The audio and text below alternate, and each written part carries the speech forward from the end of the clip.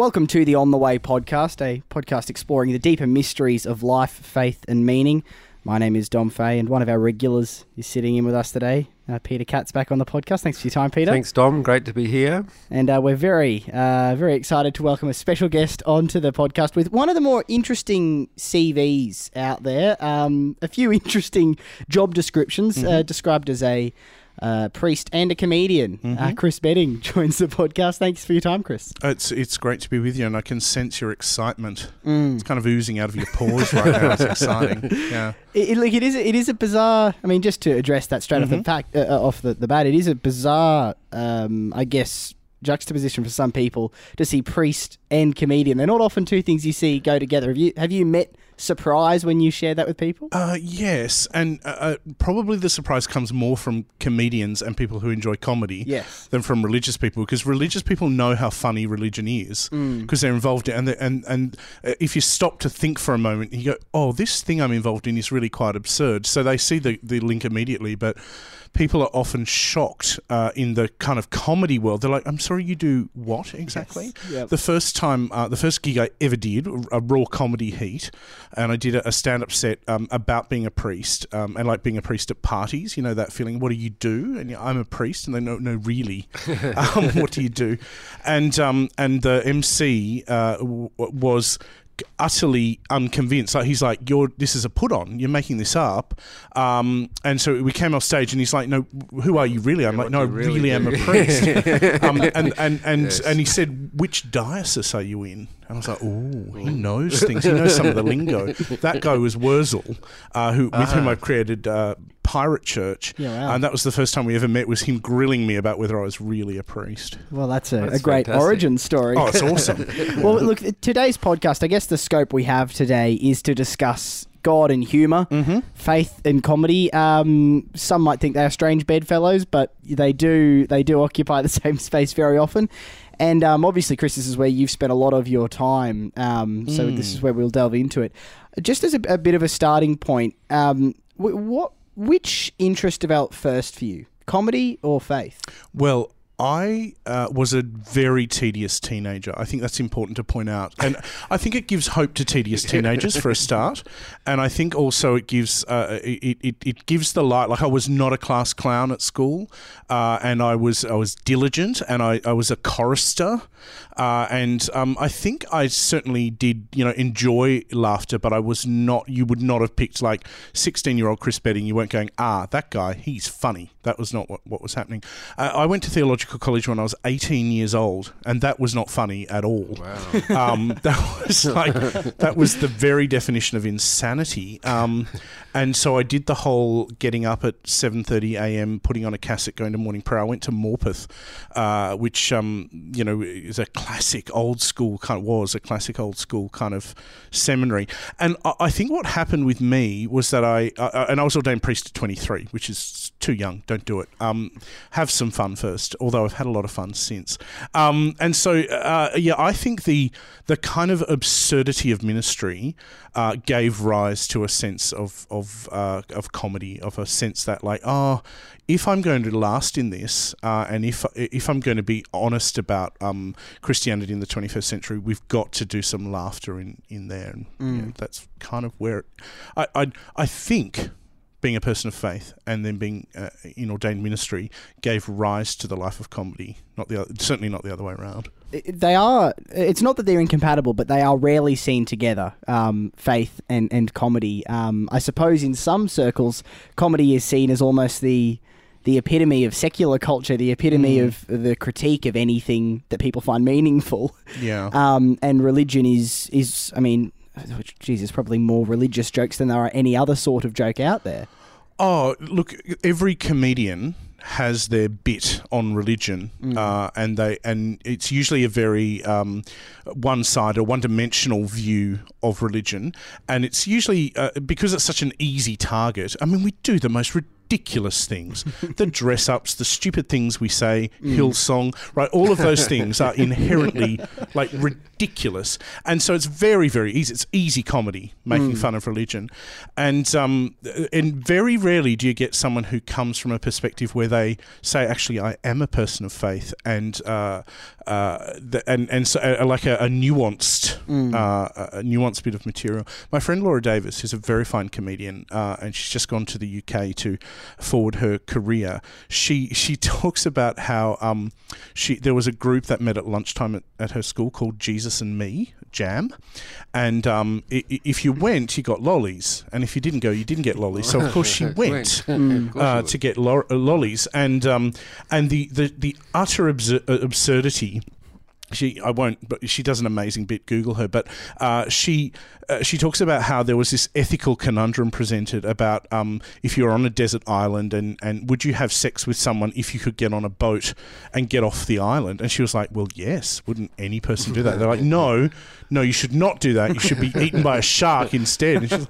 And you can well understand how when people get that kind of simplistic and unsophisticated version of Christianity, is it any wonder then that it turns into material for them? Although I like to think I have quite a nuanced and sophisticated version of Christianity myself, don't we all? And I still think it's very, very silly. Like the whole, isn't it? Like, of course it is. I was at Evensong, Peter, on Sunday night, and I very much enjoyed it, but it's very silly. Yes, it is. Of course it is. There's a deep humour and I think that's because at the heart of God there is a well of laughter, and we play up to that and we play into it, and the sort of the high camp of the Anglican Church is actually quite comic, and in that way we actually have the capacity to see the light-heartedness of God and see ourselves as being... Evensong is really a bit of play as well. It's actually a bit of fun.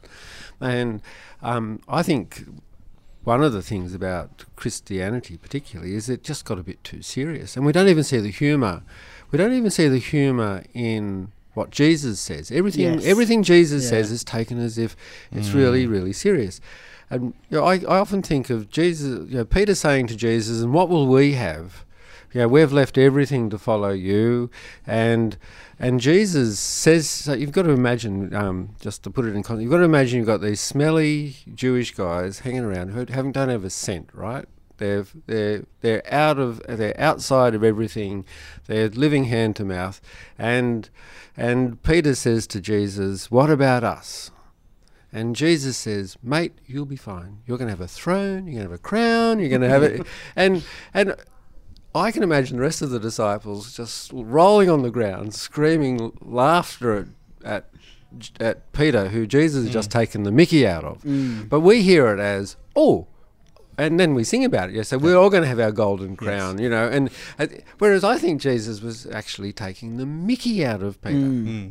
And the conversation about the log in your eye, you can imagine him sort of picking up a log off the ground and saying, it's like this, and all the crowd's going, this guy is a crack up. I always thought that about the camel eye of a needle. I thought that's quite a well-structured joke. Yeah. Like Jesus could do a tight five at a comedy club. Oh, yeah, totally cool. Yeah, absolutely cool. I like the parable of the wealthy landowner, where we associate that we're so dumb, we think the wealthy landowner is God, because obviously he's rich and male. So...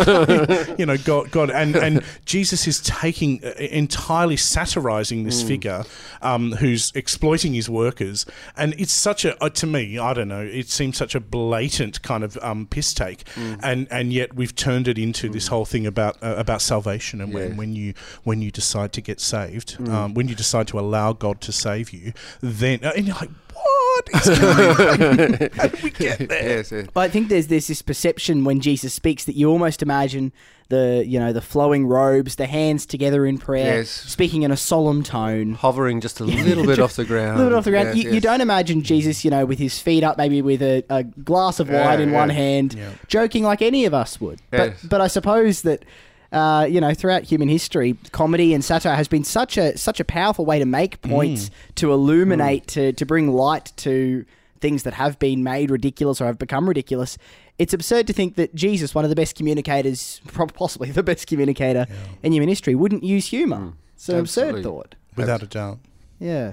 So, Peter, it is funny though, because you being part of a, high church, cathedral type setting, you have to take part in a lot of rituals that to somebody who just walked in off the street would seem absurd. They would belong in the absurd. Absolutely. Almost all of it. Yeah. Indeed. Yeah. Don't hold back, Dom. Say what you really think. Oh, well, no, I just remember, being in a similar church with a friend once, and they found it hilarious how seriously everyone was taking everything. That even the passing of the peace was done with such a solemn sense of seriousness in this particular church that they were like, have these guys actually stood back and looked at what's going on in here, and can they laugh at themselves? Yeah, and that's why Monty Python was such a gift to the church. The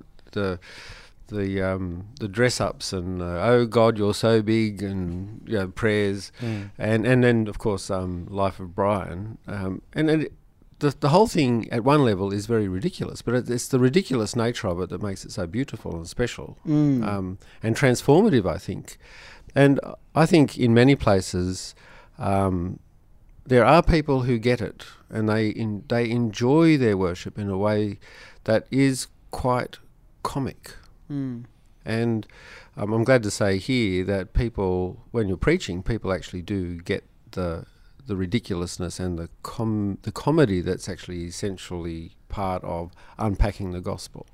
And I think that's just, and it also means that we can sit lightly with ourselves, and we can see that we can be playful and that God can be playful. And so I think it's actually part of the gift. I have a vivid memory of being in a youth group, and I was about grade 8 or grade 9, and we're sitting around in group prayer at the end of the night, and it was very Pentecostal style prayer. And my friend who was sitting next to me, we'd been probably 20 minutes into this prayer, a lot of God, we want to see you move in this place, this sort of language. We just Father, Lord. Oh, Lord. Yep, and the friend to the left of me quite loudly farted. And naturally, I lost it with laughter. Yeah. And I got quite a serving from the youth leader that night for being disrespectful. We were in a holy moment of prayer, and I was like, "But it was funny. Yeah. You can't tell me that's not funny." Yeah. Absolutely. So is it okay? Is it okay to laugh in that situation? Well, I think the thing is that the fart might have been more real than some of the language that people... I'm not saying it was, I wasn't there, but sometimes the moment of authenticity is far more valuable than all of the Ponzi kind of nonsense that goes around it. And I think... particularly those moments, I think we've all had one when a member of the congregation collapses or faints or something goes wrong. Having a health incident in the middle of a service, and the whole thing stops, and you're like, actually, what we're doing here is important, but not so important that we need to ignore this person who may well be having a heart attack. And I think comedy and laughter can be the same. If we are so caught up in our kind of religious activities that we cannot pause for a moment to laugh about a fart, then we need to really seriously consider the God that we believe in. Because I think God laughed at the fart. Yeah, I'm sure God laughed. I think God thinks farts are hysterical. In fact, you can just imagine God going, what can I do? What can I do that's really... I'm going to make the expulsion of gas really loud. Comical. You know what I mean? Yeah, it's great writing. It's great comedy writing. Yeah. And then God's like, and you know what? I like that one so much, I'm going to make it possible to do it out the top end as well. And the idea that, and you got to imagine, God looking at humans and going, look, I could make them all look the same, but wouldn't it be hilarious if some of them just look ridiculous? And then I'm going to make people who love the ones who look ridiculous. I'm going to, it's brilliant. God, good writer. Very good writer. Should get renewed for a second series. Oh, absolutely. Well, I think that's the goal. Yeah, that's the goal. I guess comedy does have a few roles to play. One is just to emphasise and allow enjoyment of playfulness and of authenticity. It does also have perhaps a more serious function, as you mentioned there, in cutting through what can be inauthentic, cutting through what can be... that's why sometimes comedy about religion is entirely deserved, because it was the inability to laugh at ourselves that kind of got us there. Peter, where did, I guess, humour first come into your faith journey? Because I can imagine when you're studying to become ordained, they're not exactly, handing out 101 Funny Religious Jokes textbooks or anything like that. So when did you first discover this? Oh, well, I went to the same... I only discovered this just now, but I went to the same theological college that Chris went to. Yeah, right. And surviving in that sort of community, humour is essential. So we used to do our own rituals. We once, very early on in the piece, we went to the Catholic Emporium, which was the Catholic bookshop in town, and we all bought a piece of Catholic kitsch, and the rules had to be that it had to be entirely made of plastic and it had to cost less than $2. And then we installed the relics, as we called them, in each of our rooms in our studies. And so we had incense and holy water, and we also wore berettas and proper gear. And while we were there, we thought we'd just call in to the principal's lodge, and fortunately we had a very well-humoured principal, and we knocked on the door and said, he opened the door and we said, "We're here to sense your wife." And he said, "Do come in." And, and his wife was, dear Jan Garnsey, was sitting on the lounge in the principal's lodge, and this bunch of theologues walked in, did a procession around her 3 times, blessed her with incense, and then walked out. And Principal George Garnsey, just as he was closing the door, said, "Thank you, do come again." And so we found that humour was one of the things that brought us together as a community, sustained us. When Andrew and Fergie got married, George, who was a really deep monarchist, wanted to cancel our community dinner that night, and we said that no, we should still have the community dinner because all you'll be missing is the 5 hours of commentary before the actual wedding. And so in response to that, I went dressed as the Queen to the community mail, and others went as I had a female friend as the Duke of Edinburgh, and George was so good-natured that at the end of the meal he asked me if I'd like to say the concluding grace, because after all I was the head of the church. And so that use of humour allowed us to make fun of ourselves and what we were doing, and to build community. So it was a really beautiful experience of building community, and so it was an essential part of the formation process. Lots of good times and fun that allowed us to negotiate some of the theological differences, because it was really wonderful to see some of the evangelical students getting dressed up with us in all this high church stuff that they wouldn't dream of wearing in church, but enjoying the moment and enjoying the sort of the self-mocking ritual, which actually also just helped us sit lightly on what we did, but appreciate it all the more deeply. And so, as part of that, I got a deeper and deeper appreciation of liturgy and its transformative power. And humour is one of the things that points us to that transformative power, I think. Well, this was actually when I got into comedy in high school. I did a school comedy competition called Class Clowns, and a friend and I guess, were somewhat the class clowns in the grade.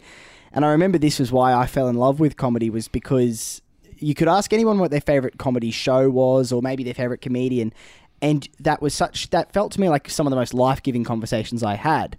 And I remember once being at this would have been a Carl Barron. He's an Australian comedian. I was just at the end of year 10. I went to see a show of his, and I looked around and I could see in the room that in this room were people who would hold all sorts of political opinions, people who had all sorts of religious opinions, different backgrounds, different ethnicities, everything. And yet there was such a unifying sense that it was almost like laughter can bring people together more than anything else can. If you sit around and you debate what your thoughts are on any social issue or anything like that, you can separate yourself from people very quickly, but humour can unite. Is that part of the appeal for you, Chris? Look, we say comedy is pain plus time. And you cannot create comedy without being a deeply wounded person. You have to have been through darkness, and to me that's the kind of the crossing point or the threshold between comedy and theology is anyone can learn to tell a joke, right? What's brown and sticky? A stick. right? And you can teach, like I teach my nieces and nephews all of these terrible jokes, and their father thanks me for it. And and that's one thing, like getting the quick gag, but to create a comedy that's like a has a depth to it, you can only come from rejection or marginalization or illness or crisis. Like that's where the great comedy comes from, and I think it's the same reality around faith. If you came to faith because you grew up in a safe family and went to a safe church and your God is a very safe God, what happens the moment that the crisis comes to you, then everything falls apart. If that's the fundamental foundation of your faith is that it's safe, then you're stuffed as far as I can tell. But if you come to faith through some kind of dark, terrifying tunnel, which is a lot of us, I think, and you emerge through the other side like a resurrection experience, then it's I think it has staying power and it embeds deeply and is very hard to shake. And comedy, I think, is exactly the same journey that. I think the punters have no idea, and there might be some punters listening going, really? I didn't know. Like, you think of your favourite comedian and they just seem happy and they seem so confident and they seem like they must have so many friends and they're so self-aware. I assure you they are none of those things. I know them. They are not. Okay. And it's the same with priests. Like, people think that every priest they met, they're like, oh, look at them up there. They're so holy. They're so spiritual. They're so grounded. They're so wise, and I know a lot of priests, and they're not. I'm not. Right? It's the rawness of being human that makes the great priest and the great Christian is authentic and real, as is the great comedian. There's almost like a great similarity there that both the person of faith, the priest, and the comedian have both seen deeply into their pain and found some sort of way to be vulnerable with it and make sense of it and do something with it. I do know what you mean, that was my perception as a kid, that comedians were the happy people. and you discover that no, they're the saddest. They're the saddest, and they are the saddest. That's why they need the comedy in many regards. Have you ever spent time with clowns? No. Brace yourself. Clowning. Yeah, the great clowns are the saddest people you've ever met. See, I had a moment, because I did, just out of high school, some stand-up comedy for a few years, competitions and things like that.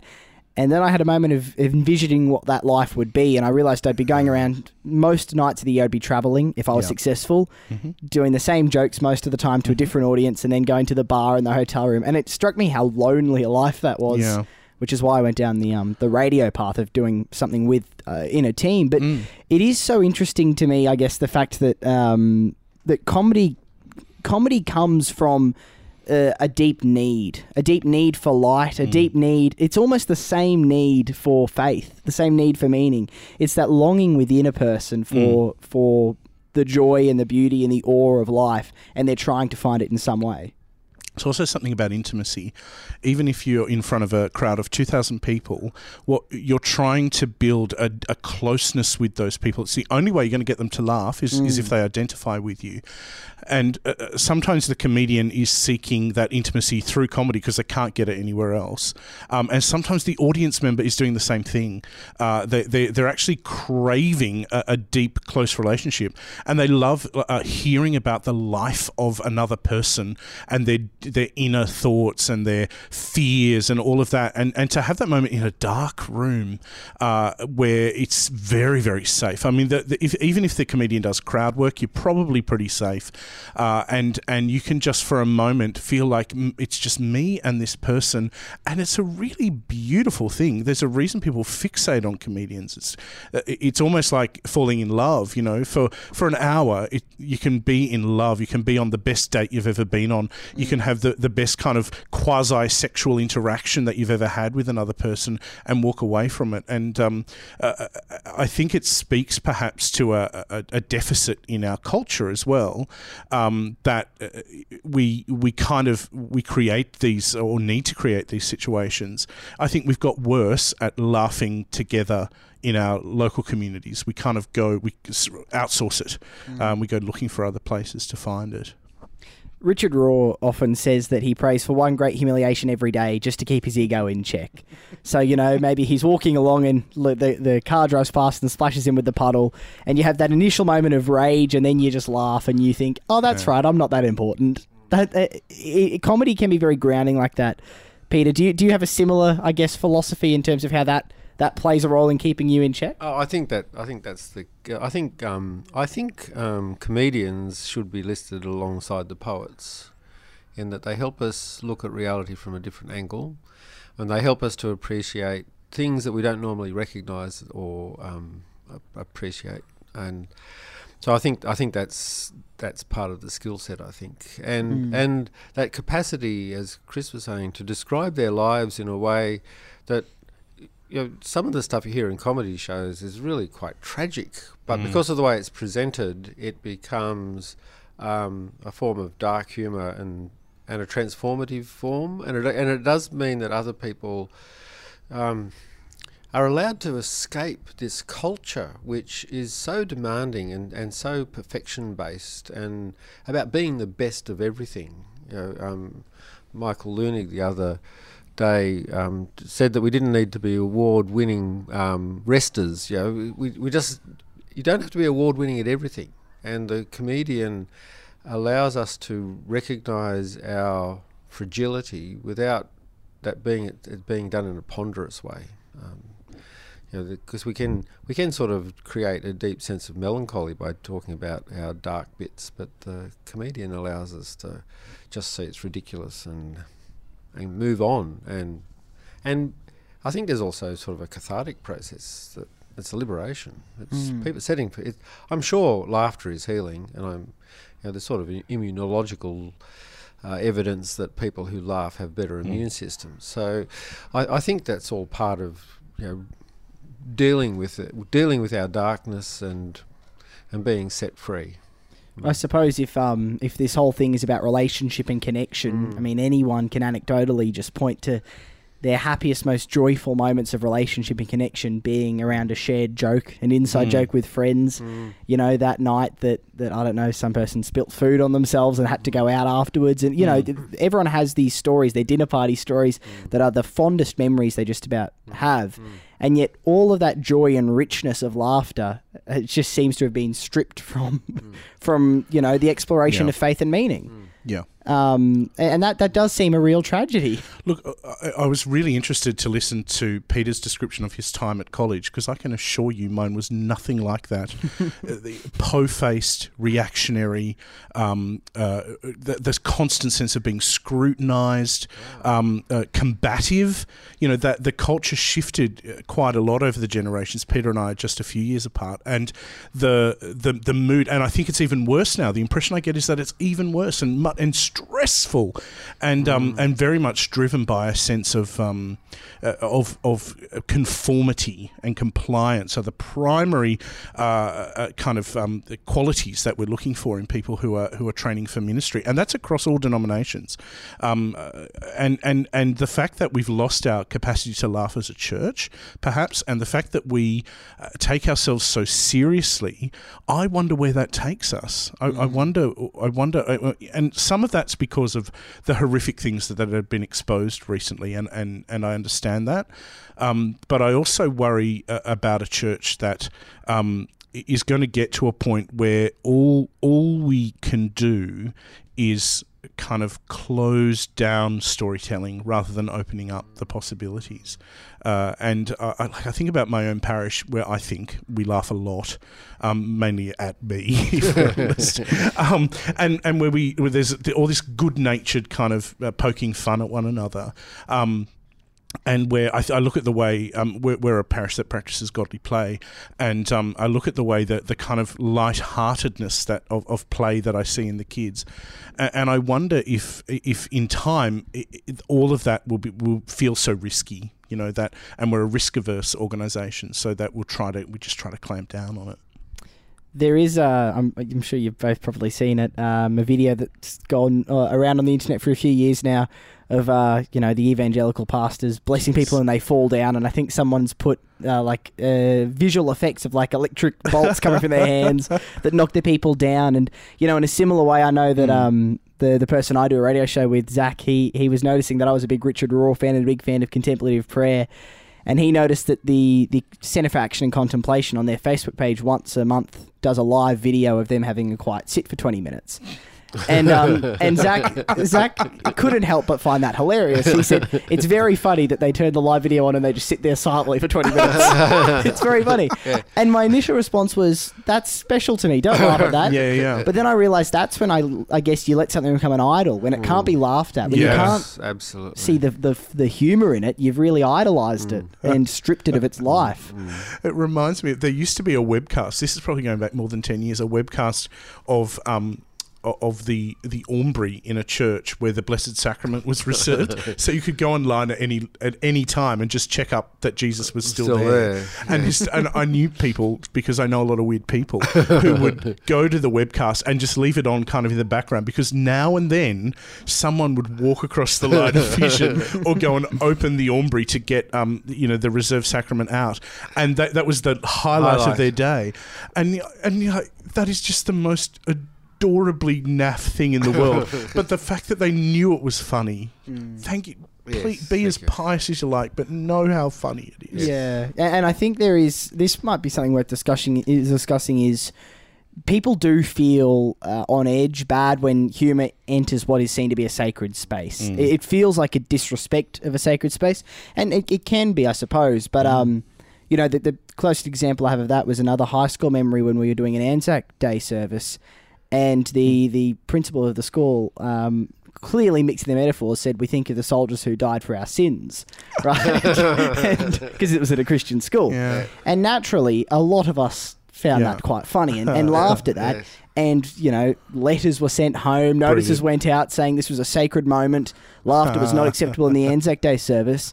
So is there a space where, we should put on the strict faces and say, no, this is sacred, the laughter does not belong here? Or is it all fair game? I feel like everything can be laughed at, but not everything should be laughed during. Right. So, for instance, there may be something comical about the celebration of the Eucharist, but I think the difference is if we can see that there is something humorous going on as we eat bread and claim that it is somebody's flesh, and we drink wine and blood, tasty. I mean, there is a comedic edge to that, but I think there's a difference between because this is an ego fundamentally is tied up in this. If you're going for the if you're celebrating the Mass and going for the laugh, you've got yourself a big ego problem. People often say to me, "Oh, I must come to your church." They all have that voice. I must come to your church. It will be so funny there. I'm like, oh, I hate to burst your bubble. Actually, not a lot of funnies at all happening, other than maybe a small joke during the sermon if you're lucky. So, and I think that to see the world through a comedic prism doesn't mean actually making fun of everything, because there's got to be some depth. There's got to be some value, and you're constantly holding in tension. It's like the two natures of Christ, fully human, fully divine. What we do, for instance, at the Eucharist is the deepest, most profound thing, and we believe somehow that heaven and earth meet in that moment. And it's also I've got to question why I'm wearing bright purple polyester at that moment. Why does heaven and earth meet at the very point that I'm wearing the blingiest thing that any person has ever seen? And how do you hold those things in constant tension? It's a both end, isn't it? It is a both end. Some parishioners in another place of mine from another place went to church one morning, and Rowan Atkinson was doing the second lesson, and they said they spent the whole time expecting that he would somehow go hallelujah or sort of, but he was actually good Church of England layman doing his part on the roster, and he just read the lesson and sat down. And they said they learnt so much from seeing a comedian just being normal that actually helped them appreciate where the place of humour fitted. And it doesn't mean that you see, I think if something comedic happens, like in that Anzac Day ceremony, I think it was appropriate to laugh because a joke inadvertently was cracked. That's different to going out of your way, as Chris said, it's going sort of popping out from behind the host as you hold it up going, surprise. But, often there's lots of humour that happens in church just because stuff happens. And acknowledging the funny moment is cool. Trying to create the funny moment is just lame. And as Chris said, it's just ego-driven. And so I think your principle was wrong to say that you shouldn't have done that, because it happened. And it was a moment where you appreciated the bizarre nature of what was said. And in a sense, they were uncovering the bizarre nature of, and there's a bizarre nature to Anzac Day. There is, and that doesn't mean you go out of your way to make every Anzac Day funny, but there are disturbing elements of the way Anzac Day has become so solemnised that we actually forget some of the dreadfulness of it. And we forget the fact that the guys kept themselves sane on the Anzac Cove by doing funny stuff. They were larrikins. We talk.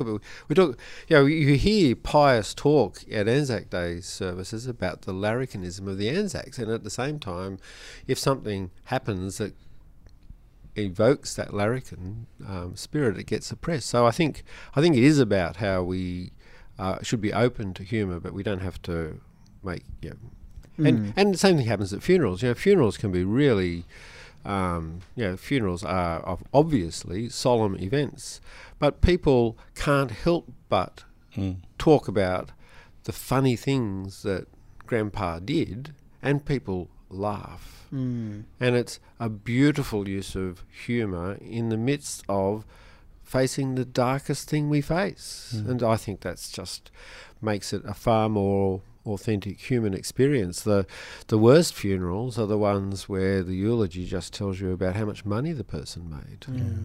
Whereas uncovering their humanity and the fact that he did have this weird passion that everyone tolerated and everyone laughs because there's a laughter of recognition there. So that's humour being a gift. There's a segment we do on my radio show where my co-host goes through my Google search history and we'll read out some amusing things that I've Googled. And I struggled a lot with that for a while because my ego was like, no, people are going to think I'm stupid. But ultimately... perverse. Well, but ultimately I found it quite a profound experience because I would regularly get messages from listeners from the show saying, I thought I was the only person who asked that question, right? And this is, I guess, what comedy does, is it's like, it can be, at its best, this deep unifying thing of, yes, somebody else as well. Like, when you strip away this presentation we're all putting forward to the world, they don't feel good enough either. Great, we can share in this now. It kind of strips it back to its core. But obviously, comedy can also, it can build up and it can tear down. And I know, Chris, if you're anything like my experience with comedy, that is a very hard line to toe. Very much so. Has that been, have you, caused some offence, stepped on toes? Have you struggled with that? I look back, I don't do stand-up these days. It's quite a few years since I've done conventional stand-up in clubs. But I used to do, I'm not a small man, and I used to do this whole bit about being a fatty. And it's easy laughs, honestly. Frankly, I had some very fine material. And if I do say so myself. And then I suddenly realised, what am I doing here? Because it wasn't, although I would have said at the time it was self-deprecating, it wasn't. I was exploiting my audience's fear and revulsion at tubby people, it was like I was betraying my own people just to get the laughs. And I think that when I sort of came to terms with my own shadow, which was presenting itself on the comedy stage, I didn't stop straight away. Lord, I was good material, but over time, I got some better material. and I see that routinely. And the danger, like Pirate Church, is the show that it's been 7 years now. We just had our 7th anniversary with Wurzel, and we agonise because we both we really really love Jesus, like almost so it's sick, and we agonise going, is this gag, is this line, is this bit of poking fun, is this because we're trying to demean the other, or is this because we cherish our faith so much that we're prepared to build up? And it's a very difficult line. One of our early pieces of sketch comedy was about Margaret and Joyce from the Ladies Auxiliary, and they are vile women. I mean, they're just the most cruel, racist, bigoted creatures. And also played by men, right? So you've got layer upon layer of comedy gold or deeply offensive material. And one of my colleagues who sees the world through a strongly feminist prism delivered a pretty stinging rebuke about the fact that we were kind of mocking these women's movements, which had been about the empowerment of women. And look, we didn't necessarily change everything that we did about the sketch, but we had to kind of then continue the agonising. We do far more agonising than you might think about saying, what if we actually believe, for instance, that men and women are equal, if we believe or are opposed to racism, like how do we make comedy in a world where all of that stuff is such an easy target, and remain true to our values? No easy answers. Yeah. No, it is a really tricky thing, because you never know your context, you never know who's in the audience. And I find you have to regularly question your motives. Am I doing this, to feel better about myself, or is this a shared moment? You have spoken a little bit about Pirate Church. I'd love to really delve into that. Where did that come from? Where did that idea come from? And what is Pirate Church? Okay, so there's an episode of The Goodies where they form a pirate radio station, and it's underwater somewhere. I can't even remember. At the end, I forget, one character asks another, what's next? And they say, a Pirate Church of England. And this, and so Wurzel, who's the other half of Pirate Church and an outstanding comedian, this sat in his brain from his childhood, a Pirate Church. And so the Pirate Church did not begin with Army hearties and rum and parrots and peg legs. It began from the idea of a pirate radio station. And we, when we met, he took me out for coffee and we had this sheepish conversation. It was a little bit like being asked on a date where we're sounding each other out, because he wanted to share this idea that had been in his head with me, but didn't want me to, reject him and make him sad and cry in a corner. So he says, this pirate, and I was like, wow. And the thing evolved. Initially began in much the same format that it's continued.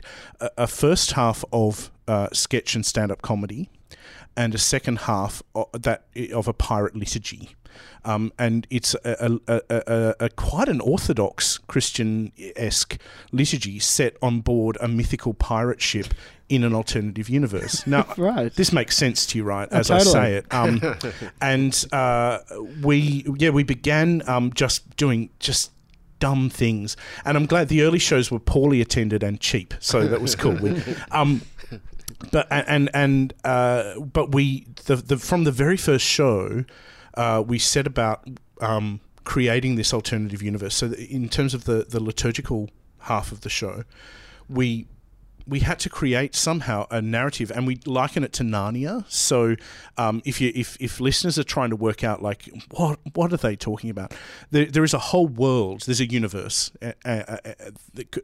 of piracy, and so there's the Armada, who are the bad guys, and the captain who is gone but returning. He was nailed to a mast. There's the ghostly parrot, who's a very enigmatic figure, and the deep is our kind of cipher for God. It's a very deeply Trinitarian, and as I say, very orthodox. There's a log reading every time, and the log reading is some would say a parody. We like to think a tribute, an homage to a biblical text, which is set in this universe. So we agonize over how to kind of transliterate a well-known scripture into the pirate universe. And there's the drinking of rum. Obviously, I mean, how could you have a pirate gathering without rum? And the singing of sea shanties. So it's quite interesting.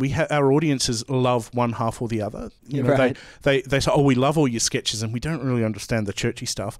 But church people love the pirate liturgy because it is both absurd and I think many people have said to us very poignant. I remember some years ago a priest came to our Christmas show, and we do for Christmas we do a kind of 9 lessons and shanties or something like it's a and so it's a pirate version of the Christmas story. And he said, "Look, I have sung Silent Night and Hark the Herald Angels Sing and all this crap all week. I've been to so many stupid, pointless Christmas things." And he said, "This was the first time I came to something that actually moved me. It actually spoke to me." I thought, "Wow, aren't we amazing?" I said to myself. People, in defiance of logic, people come away. They tell us, come away feeling spiritually refreshed by what we do. And we're like, "Oh, we weren't trying to do that." But if that's what it does for you, then I guess we'll keep on doing it for a little while. I think one of the most profound connecting moments I've had in my life was right after a church service when friends and I gathered and I made the decision to kind of air some grievances in a comedic way that I'd had about how a few things that were happening in the church. Was it Festivus? It wasn't quite. Okay. But not a similar idea. You're in that ballpark. Sure. But just some issues I had with, or some things that I thought were a bit ridiculous. And they found them also ridiculous, it turned out. And we shared the best laughter around that. It was a McDonald's table. Brilliant. We shared the most laughter around that McDonald's table. And it felt as though, in some ways, that was church. That shared community, that shared sense of understanding was church. And I suppose with Pirate Church, I know you're probably not setting out with any great ambition to revolutionise the church, but is your aim to try to help bring an air of the absurd and authenticity maybe also into the religious quest? I think for both of us, we're heavily influenced by liberation theology. So we're both trying to view our faith through the prism of the oppressed. And part of what comes out in Pirate Church is that these pirates are not the rich, the powerful. These are marginalised people. These are an oppressed people living under the sway of the Armada, who steal their booty and sink their ships. These are people who are really, really struggling. I think for us as comedians and people of faith, our sense is that Christianity has been hijacked by wealth and by power and by status and hierarchy, and anything that breaks that down is good, and particularly by going into a pub. And into the comedy room, which is a different kind of sacred venue, and it becomes like we charge a fee to get in. Doesn't seem to put people off, although just quietly, often people just sneak in anyway. But if we set out to create a mystical spiritual moment in the back room of a pub, then I think we would completely fail. But because we set out to create comedy that's quite raw, it's a bit aggressive. It's very masculine, if I do say so myself, as probably the least masculine person in the room right now. But it's also and we swear and we shout, and there's a hard edge. It's dark, like the kind of comedy we do. And because we just set out to create comedy that we think or we hope is real, somehow out of that people come away with a spiritual kind of insight or something. And I feel like it's a bit like that with the church as well.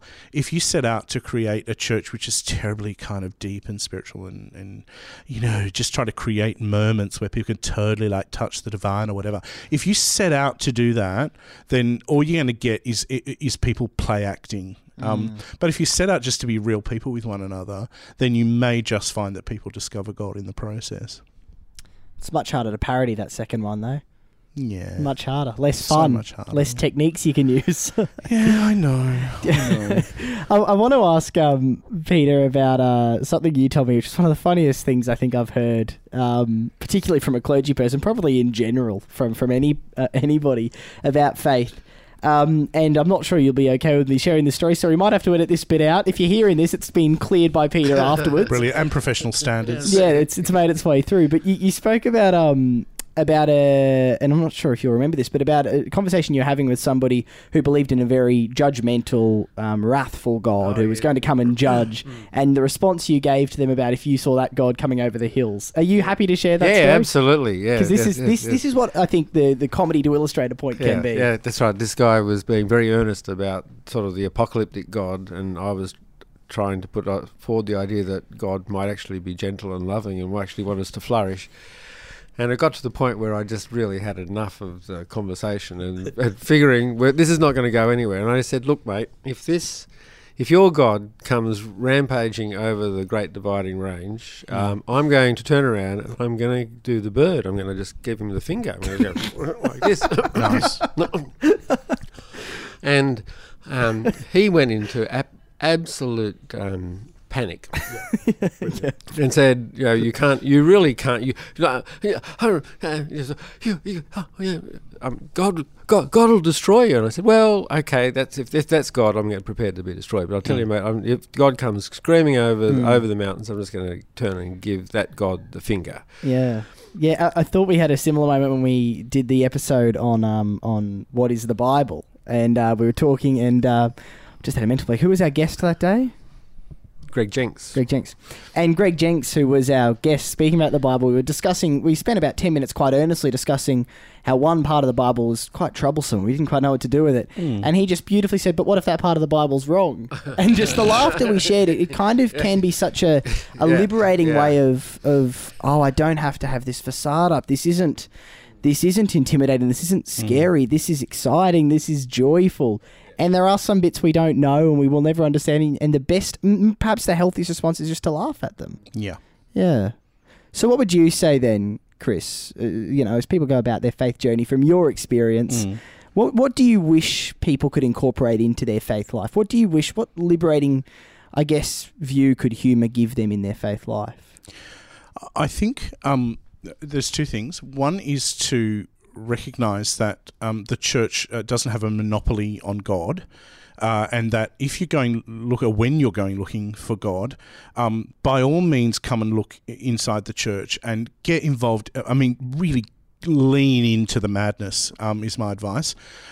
Really just get totally into the activities that we do, and because it is a form of play, right? Enjoy it, and then go looking for God in a completely unexpected place, like a comedy room, or go looking for God. I mean, everyone says a garden. I mean, gardens are so boring, but maybe go and look for God at Bunnings, like that kind of speaks to me. Or and cafe church is very in vogue, but maybe go and look for God at like a service station. If and the two I think always work in concert with one another. If you just go looking for God with icons and candles and incense, then the God you discover is you're not going to get the fullness of the experience. But the day that you find God, in a public toilet, not in a weird way, but you know what I mean, like when you suddenly realise that the presence of God is there with that stench and the filth and the weirdos. When you realise that God is as present there as God is at that mystical moment at the altar, that I think is the moment you start to realise that you're actually never going to fully understand God, but that it's worth the journey. It's worth trying. It's a deeply holistic approach, I guess. It's everything involved. Would you have anything to add to that, Peter, or that sums it all up for you? I think that's exactly the game, and it's about being fully human.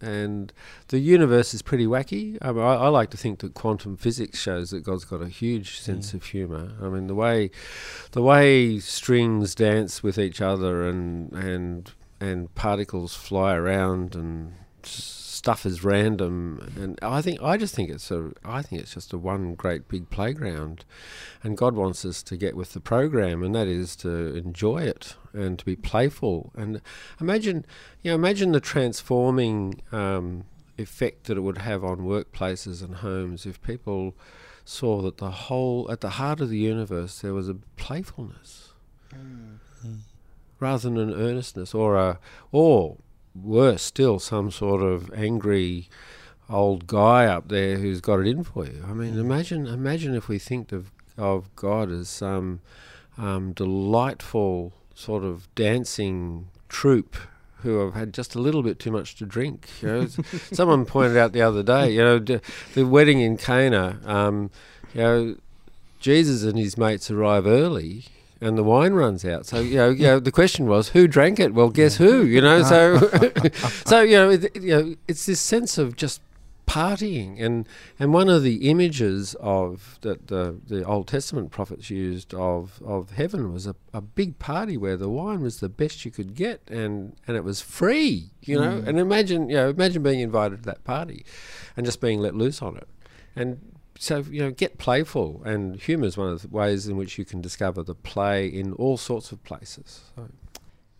One question I want to ask before we do move towards wrapping up, because this might come out of this conversation, people wondering where, I guess, the lines are, and they might wonder, what is sacrilege then? You know, if because that's a term that's often thrown around. I've been accused of it far too many times myself, to be honest, especially at the Christian radio station I used to work at.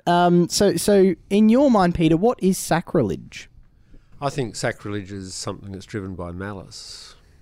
So if someone is out to destroy, and that's to destroy a lot of things. I mean, I think sacrilegious behaviour is the act of seeking to destroy that which is good, and to destroy it, not to make, you know, parody and fun are probably not sacrilege. I think sacrilege, and I think we actually use that as a smokescreen by labelling people having fun in church as sacrilege. It covers up the genuine sacrilege, which is to keep children in cages on the roo and things like that. That is sacrilegious. That's blasphemy, because these are people made in the image of God who we're treating like they're throwaway. So I think sacrilege is whenever someone destroys something that is good as an act of malice. Oh, that's a great definition. I love that. I don't think anyone has the right not to be offended. People talk about being offended as if they are entitled to live a life free of offence. And I always want to say to people, look, if you're offended by something that I have said or done, or, you know, or not me, if you're offended by something, that's your problem. It's your issue, and you need to work through that. Now, that doesn't mean you can't be angry. It doesn't mean I'm not wrong. But offence is your journey, your inner life, where that issue is. And then I always want to ask, like, if you're offended by, me dropping the F-bomb, are you as offended by poverty? Or are you as offended by the displacement of First Nations people? Or are you as offended by the subjugation of women? Because if the only thing you find offensive is swearing or making a joke, and you're not also offended by those other things, honestly, get back to me. You know, when you've had a good long think about those other things. I was at a conference. You may have to edit this one out. I was at NCYC, the National Christian Youth Convention, and somebody asked this very question: what if we're talking about arts and faith, and someone said, what if people get offended by your art? And I said, look, I get pretty fucking offended by offshore processing. But most people are probably more offended by the fact that I just swore than they are about that issue. I think we need to, especially in this privileged culture that we inhabit, and I think the boys from The Chaser have summarised this so perfectly when they say, look, you know, if the worst thing that you experienced today was a sketch on an ABC TV show, think about the amazing blessings that you must have if that's the only thing you've had to go through. So, sacrilege, get back to me. I love that. There is a sense of recalibration that inherent disgust you feel that someone might feel when they hear a swear word. That's not that is a normal human response to things that are not good, but you should probably be having that response to a fair few other things if you're going to have it for a naughty word potentially. All right, well we might just wrap up there unless anyone's got a funny story to end on. It's not a good one to end on. I mean, it is a comedy podcast or a good. Here's a question I want to ask, Peter. What's the best religious joke you've ever heard? Any good ones coming to mind? Nothing? I wish I had a religious joke. You wish you had a religious joke? Yeah, the Anglican Communion? Is that, sorry, no, not fair. All right, we might wrap it up there. Thank you so much, guys. It's been a very enjoyable conversation. I know that humour has been a very liberating part of my faith journey. I'm just near the end of watching Father Ted at the moment for the first time through. I'd not seen it before. And I think I'd heavily encourage people to watch things like that or Monty Python, absolutely. And bring humour into the faith journey because it's certainly a fruit to be enjoyed. Yep. Thank you so much, Chris, and thank you so much, Peter. Thanks, Dom. Thanks, Dom. And we'll be back with another episode of the On the Way podcast shortly.